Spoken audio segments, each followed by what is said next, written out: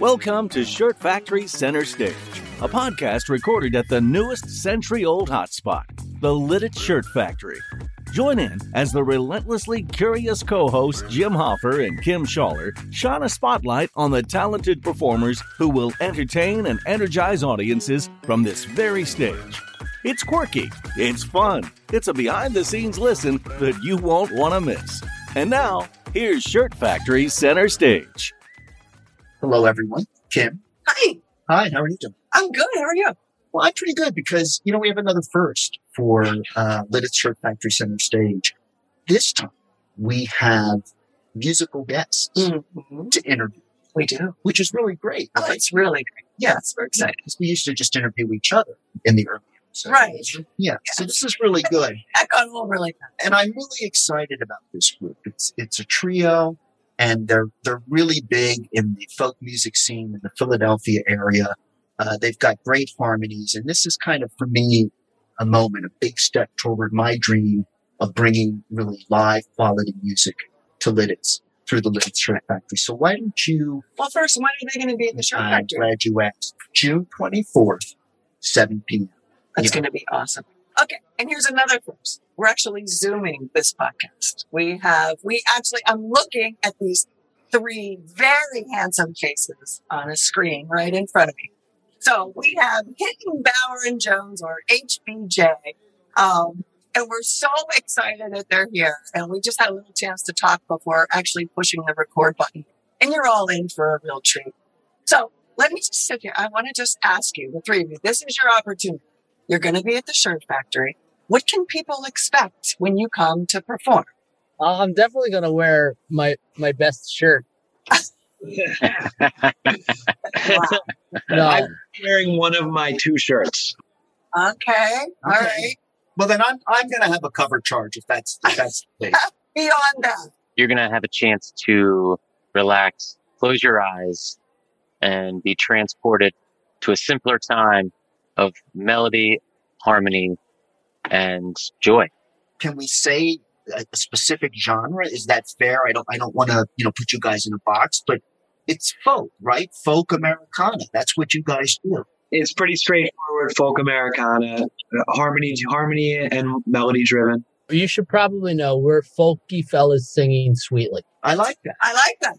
And let me ask you, does that happen that much anymore? I mean, I know we were talking earlier before we started here, and I'm curious. I know that back in its day, Philadelphia had this really robust, thriving folk music scene.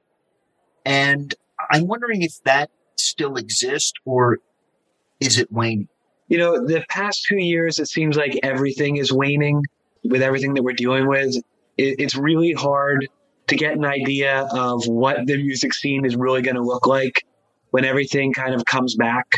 I'm curious, to be honest, to see how many musicians just really had to give up the craft altogether, just to find work and support their families and whatnot. Before all of this, I knew a lot of my musician friends, including Brad and Daniel and a number of other ones, would work very, very hard to put food on the table for their families. And some of that was teaching 50 hours a week and then playing, 15, 20 hours of gigs a week. And all of that kind of dried up for people in an instant. So I'm wondering how many people really are going to make it through to the other side of this in that respect. It's hard to say. But even before that, I do a little bit of booking for things downtown, and there wasn't any acts as kind of traditional as what Brad and Daniel and I are trying to do. There's a lot of bluegrass acts and things like that, but not as many that kind of lean on just the harmonies themselves and the songs themselves. A lot of them were leaning on really expert mandolin player or just a really solid up-tempo bands and things like that. There wasn't as much doing what we're doing, where we're just kind of really leaning into the vocals and the harmonies, and that's it, and sparse and paring it down like that. Can we talk about harmonies? Because I am very curious. How long have you three, because you are literally Philadelphia legends. You guys have been around Philadelphia a long time, played with a variety of bands. The three of you have landed together And how long have you been really working, the three of you, to develop your harmonic excellence? In some form or another, we've been singing together for 15 years now in various groups. Raph has a project called Hezekiah Jones, where there's some harmonies and we get to work on that. Daniel and I play bluegrass, and there's opportunity to fine tune the harmonies there. It wasn't really until we got together, sat down, and tried to figure out who sings what the best. And we change it up. Every song, someone else sings the melody, and then the other two will find their harmony parts. Like, is it practice? You know, that 10,000 hours, you practice and practice to perfect it. We've been making noise together for 10,000 hours. You know, has it been Hinton, Bauer, Jones the whole time? No. Several different projects. It all started, for me, it started with Hezekiah Jones, which is Raph's band. I was a huge fan of Hezekiah Jones and weaseled my way into the drumming position of that band, and got to, for years, having loved those songs, playing behind Brad and Raph, already singing harmonies with Kylie.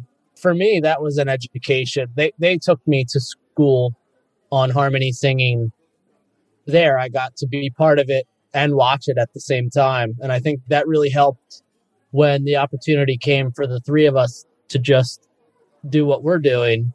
It made it significantly easier for me than starting at square one. So, I mean, you guys came about because, you know, you kept crossing paths in the folk music scene in Philadelphia. Is that fair to say? But I guess the question is, what made you think, hey, the three of us, we should form a group? Phil, the bass player of Hezekiah Jones, who is an amazing musician on his own. He plays bass for Get the Let Out, and he was releasing a record, and he commissioned us to do Hinton, Bauer, Jones. We had so much fun, and it was so easy. We're like, why not? Let's just do it. And for basically for about 10 years, we've been doing it for nothing but fun. Yeah. And then finally, in the last year and a half, probably much inspired is the wrong word, but much perpetuated by pandemic, we had the opportunity to put a little more energy into the project, a little more time into the project. And we got into the studio a few times, and now suddenly we have a pile of songs to get mixed and share. Well, that's interesting. That kind of answers one of the questions that I had here, and that was that you have an album coming out sometime later this summer or early fall. And I was wondering, how much did COVID help the creative process or hinder the creative process? It sounds to me like it actually helped. Absolutely. Very much so. In what way? It just allowed you didn't have to really worry about live performance. You could get yourself in the studio and just stay there and get the work done. Is that it? Real quick, and then I'll let the other guys talk. But for me, it was really simple because it was like, you know, find your pod kind of thing. And like, yeah. I knew I wasn't going to be able to play with the 6 or 7 bands that I work with regularly. And all of them have at least 5 or 6 people in them. So it was like, for me, it was, and I don't want to be reductive about this. Like, it was intentional, but it was also kind of like fortuitous in that, look, I finally have the opportunity to just focus this energy on this little tiny project. It's just 3 people.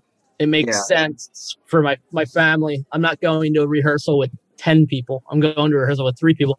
And it's this project that I've wanted that has always been kind of on the wings, on the back burner, because we've always just done it for fun. It's like, finally, here's an opportunity to really like do something. And for me personally, it was like, pick one band that you're going to allow yourself to get together with through this whole thing where we're not allowed to get together with people. Right. It makes a lot of sense, actually. It's kind of insular, but in that sort of that isolation that many of us went through COVID, there were much fewer distractions, so you could really focus. Mm-hmm. Yeah. I like that. It makes a lot of sense. I did want to ask, I don't want to keep trying to push this issue of the folk music scene and whether it's thriving or dying, but I do wonder if considering how long the three of you have been together and playing together, do you feel a sense of commitment or responsibility to sort of carry that mantle of folk music in the Philadelphia area? Or are you just performing because, as you said, it's fun? Yes. No, that's fine. And that's why you're not going to burn out, you know? I think we would all have three different answers to that. Well, go ahead. What do you think? I mean, do you go into something? Is there a sense, at least over the long term, that, you know, we have a tradition here that we're trying to Carry on. Yeah. Me personally, and I'm speaking for myself because I know this is different for Dan and Brad. And I think the differences between us are what kind of makes a lot of this work. I don't personally feel a responsibility to carrying the mantle of the music that came before me. It does personally, that's a weight that I personally can't handle. I know Brad and Dan have a different feeling about that, and I love that. And that's what kind of makes things a little different. So songs that I bring to the table tend to not be, I try to bring stuff kind of out of the vein of what you would normally expect from us to do. And whereas they kind of bring stuff that's more of the comfort food from the veins that people would expect. And I think kind of having all of that stuff in the pot together is kind of, for me, is what makes what we do interesting. So they can come hear songs that they've never heard before us performing, maybe from friends of ours and stuff like that. Or they can also come hear songs that, oh, wow, I love that song. I haven't heard that. That's from 40 years ago, and I haven't heard that in forever or whatnot. But I don't know. That's kind of my take on it. I definitely enjoy speaking out folk classics and maybe ones that aren't as well known, working on those and bringing those to people. Like, you know, we have some Townes Van Zandt, Paul Simon. We've been working on a Tom Waits tune. And aside from that, I've seen a lot of our friends and the bands that we've playing with in the Philly scene kind of disappear a little bit. And so there is a little bit of a fire to keep something going for me. So let's talk about when you come here and you perform. Like, you're going to be doing a mix of original stuff and covers, some of the greats, like you say. So interspersed, is there a level of storytelling? And what's live performance mean to you guys to get back to be able to do that? Is that really celebratory for you? I didn't know it was until it gets taken away how much I really enjoyed it. It used to be like stressful for me to kind of like get to the venue, do all the stuff, get everything together.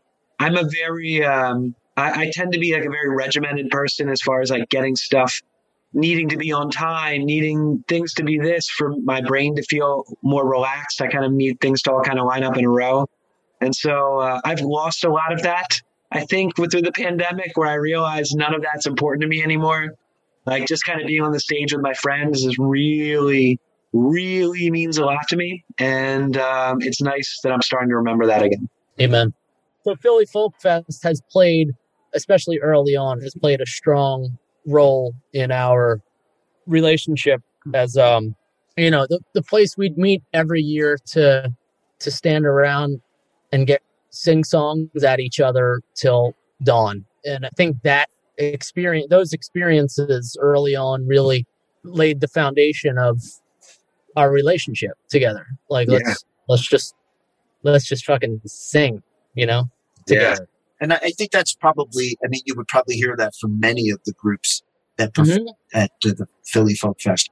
Yeah. And I also think we should mention Ian Zollider, who is the host of the folk show on WXPN, also is a dear friend of ours. We play one of his songs, and I think he's played a significant role in our development, just in his support of us. And to me, he's kind of like validated us, because in my mind, this band has always been a pure guilty pleasure. Like, it's the band that don't have to take so seriously and stress out over. It's just more about the pure enjoyment and love.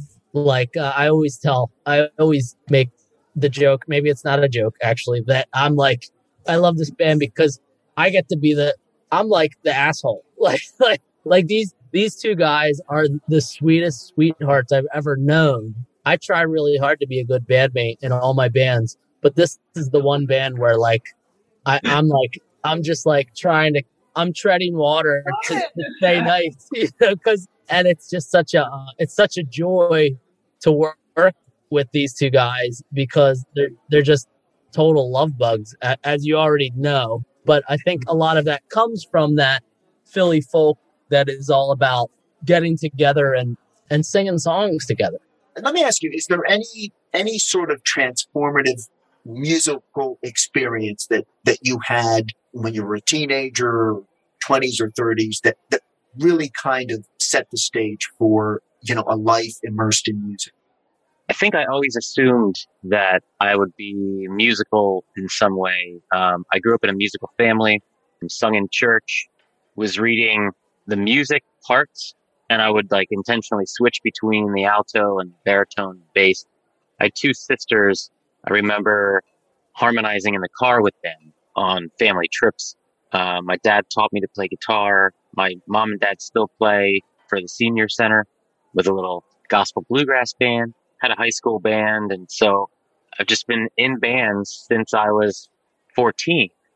It's just always something that's been there. Well, listen, guys, thank you so much. I could talk all night with you about music. You guys are delightful. Thank you so much. We look forward to it. Thank you. See you then. Thank you. See you then. See ya. Thank you. So that was really interesting.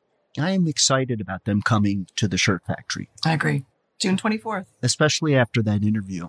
And I found it interesting that I don't know about you, but I sort of felt like they were reluctant to sort of take on this mantle of carrying on that great tradition of folk music that came out of the Philadelphia folk scene in the 70s and the 80s. And that's their roots. Mm-hmm. No question. It's their origin story, but they don't want to claim that they're going to carry the mantle on it. Well, I agree, especially now, because I don't think there is much of a folk Americana music scene anymore, anywhere.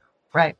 And I wonder about that and worry about that, or is that just me kind of pining for, the good old days when music was better? And I'm only saying that to sort of make fun of myself. I don't know that music was better then.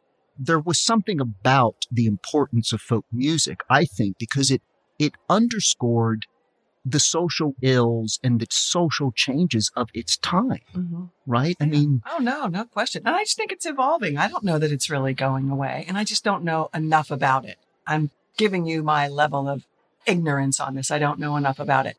But I do know, I just think that night, people are going to come, and I just think they're in for a real treat to hear master musicians and voices that just blend so beautifully.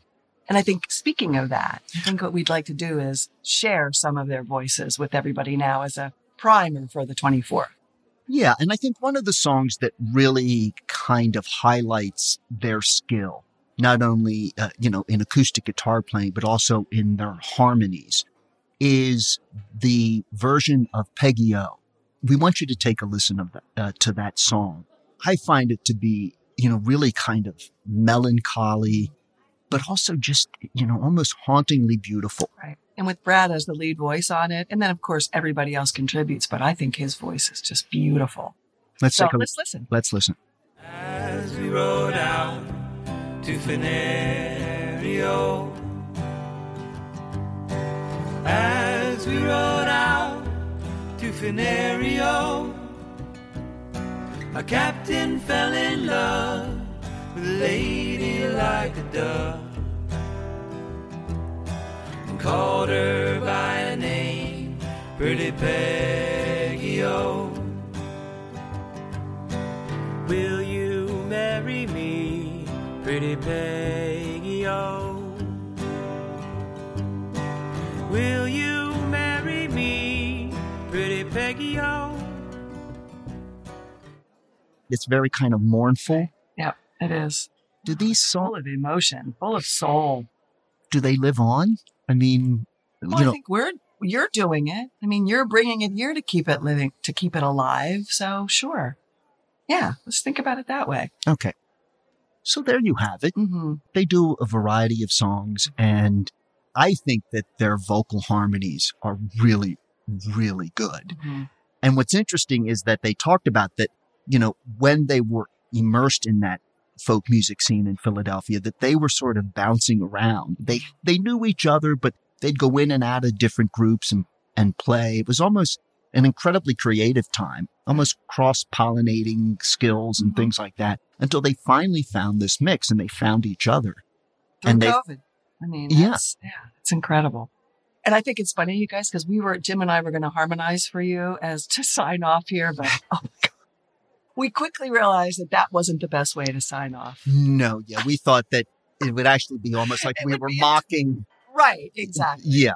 So, listen, we're going to see everybody on the 24th. And Jim and I cannot stress enough to you, please let us know what you're thinking about the podcast. And if there's any type of music that you would like to hear, Jim, you're open to hearing any suggestions that people have, right? Oh my God, please, email us. Right. lidditshirtfactory@gmail.com. Right.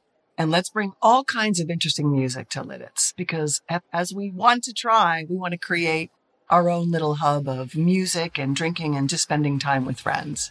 So, say goodbye, Kim. Okay. Goodbye, Kim. Goodbye, Jim. Bye.